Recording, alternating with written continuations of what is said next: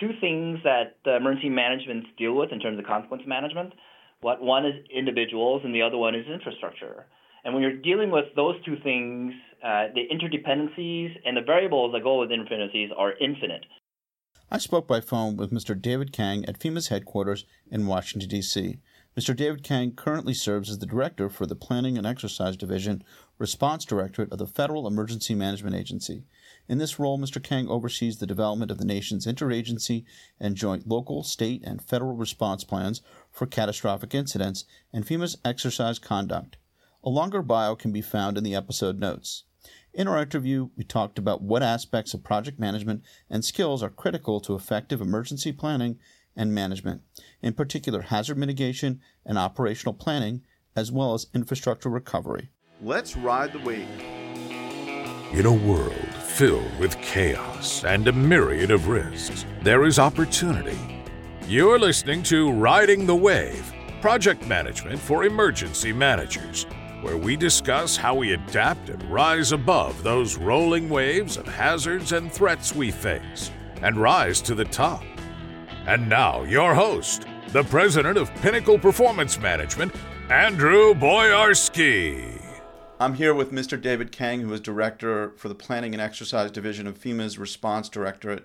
David, I want to thank you very much for joining the podcast and for informing our students of the practices that FEMA carries out in their emergency management sphere. No, happy to join you. So I want to kick off by focusing on the role of project management and emergency management. Where does project management play a role in the emergency management work that you've been involved with at FEMA? Yeah, project management is an important aspect and principle towards emergency management, and it involves pre, during, and post-disaster phases. So it goes across the spectrum of the disaster, and it's used extensively for the role of application of emergency management principles. So as you look towards project management, the triangle, using the Project Management Institute, some of the theories, it's very similar in how we would manage the disaster from cradle to the grave. And you may think, well, I can see it from recovery work, from the recovery side, where you're trying to manage all these complex problem sets in project worksheets when at post-disaster.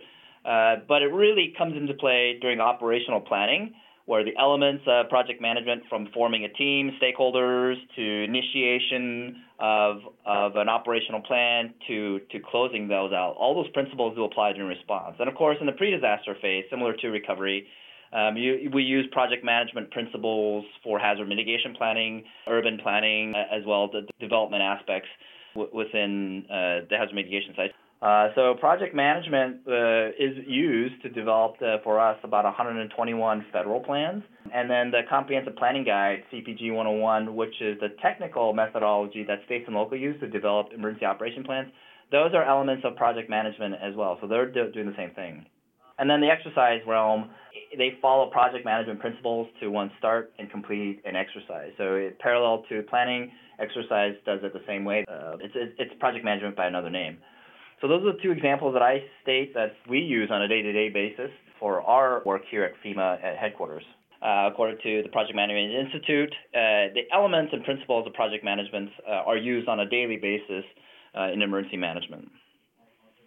What are the biggest pain points with emergency preparedness and management, and I would also cite mitigation, that may be addressed by project management methods and tools? So two things come to mind: stakeholder engagement and complexity. Those are the pinch points for emergency preparedness, regardless if it's mitigation, recovery, preparedness, or during response. Emergency management inherently is a team sport, like most events. And so stakeholders have different types of visions and different stakes and equities. And so corralling all those through good stakeholder management principles, like understanding how to apply conflict resolution, developing ways to get to yes, all those come into play. And as you know, initiation of a project, as you go through the project itself, may not be the same in terms of scope and vision. and when you conclude the project. And so that continuous stakeholder engagement is very critical, especially if the project is new or project is long, and especially if the projects have various degrees of opinions and visions within the execution of the project. So that's the first pinch point. The second pinch point is the understanding of complexity, particularly in mitigation and recovery, where you're doing these long-term recovery builds. It may take time, and it may be complex. So two things that emergency management deal with in terms of consequence management. One is individuals, and the other one is infrastructure. And when you're dealing with those two things, the interdependencies and the variables that go with interdependencies are infinite. There's infinite ways to look at key decision points. There's infinite ways on what recovery or project should look like. And as a result, that complexity is extremely hard to manage. And this links with scope and figuring out how to think in terms of complex designs and how execution supports complex design in an ever-changing and adaptive environment makes things challenging. So those are the two pinch points for emergency preparedness and management within project management. So on that note, if you reflect back on your career, what are the project management skills that you feel can enhance the performance of emergency managers or those who are tasked with carrying out these types of projects? So two things: to be able to think critically, developing a thesis based upon a good set of data, having rigorous analysis of the data, and developing a very sound thesis is one way of looking at supplementing your critical thinking skills. And that's what you do in a thesis-based graduate program, is to be able to work through the problem set and to be able to defend it. So critical thinking skills is one. The second one is to be able to quickly digest a tremendous amount of information. I think that is a skill set that needs to be, that quantitative, empirical way of looking at data is very critical towards project management. Those two combine allows you to anticipate any problems that may occur in your project or management of the project, and to have mitigating or hedging actions to avoid, go around, or work through the problem set. So those are the two skill sets that I would say that you would emphasize during project management. And you can apply that to any sort of, not necessarily emergency management, but thinking if you're looking at any sort of situation. And the concept is design and systems thinking. But those are the two skill sets that I would emphasize. What examples do you have of projects in emergency mitigation? And specifically, do you know of any empirical evidence of project management being a major success factor in carrying out those projects? Yeah. Pre-disaster on the mitigation plan, local mitigation plan is a very highly successful project management example. It uses project management principles to develop local hazard mitigation plans. So if you think back to the project mining triangle, it uses all those three variables, right? Cost, performance, timelines, all that makes up quality. Those are what makes up a good local hazard mitigation plan. And those attributes actually are used, and derivatives of those attributes are used to develop local hazard mitigation plans. During response, we use the same principles. Operational plans, from a New York City medical countermeasure distribution plan to the Cascada subduction zone that we've produced, use the same type of project management principles. Specifically with operational plans, the development of a POAM is critical to accomplish the plan. And then finally, the biggest example that you see is in post-disaster, where the recovery particularly towards infrastructure, where lots of engineering projects are done to provide projects or to restore a community's infrastructure.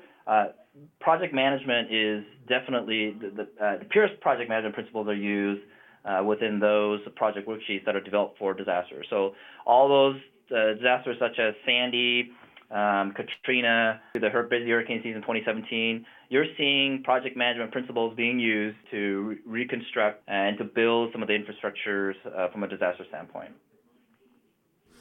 What projects have you seen in emergency publics and public safety sphere that you've seen as successful? And I'd like to drill down into some specifics about what you've seen in terms of how it's been managed, and then in terms of the response, and then also in terms of the practical aspects of some of the data. I know it's not as if you build a seawall and suddenly the next day you have a storm surge that appears out of nowhere to show you that that's been effective. But are there any examples that you have of some of the work that you've been involved in nationwide where you've seen those types of results or have been able to demonstrate those types of results? Yes, there's been lots of success stories from the local to state and to national where the use of successful project management has demonstrated proof of one, protecting infrastructure and for us to better respond towards the next disaster. So base this into categories. So levees, from a hazard mitigation standpoint, has been a traditionally great, simple projects that local communities and states have used for flooding, for example. That is a classic case, and that's a best case and an easy case that the students can look at.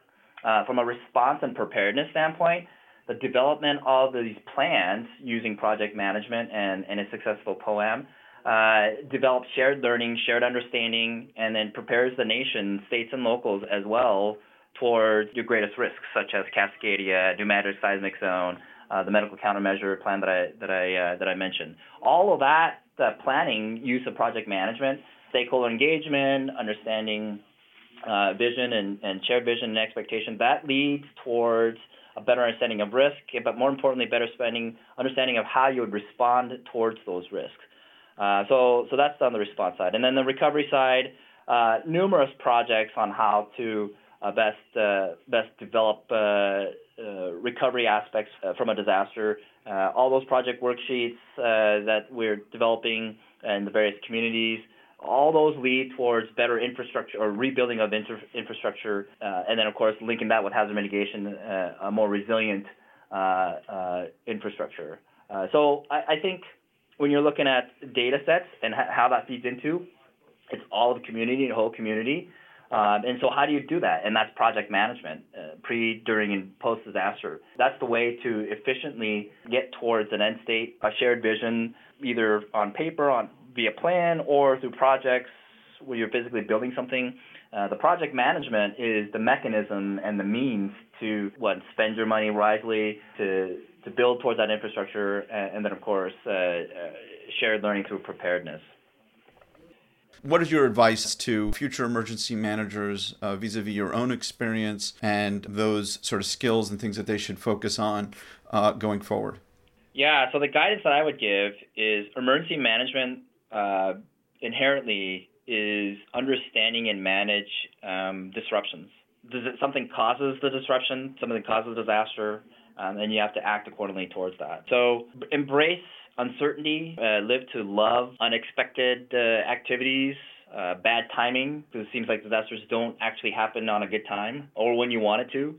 Embrace uncertainty and complexity, and if you're comfortable in that world, you'll be comfortable with emergency management. Well, I want to thank you very much, David, for joining the podcast and for sharing your experiences and your knowledge.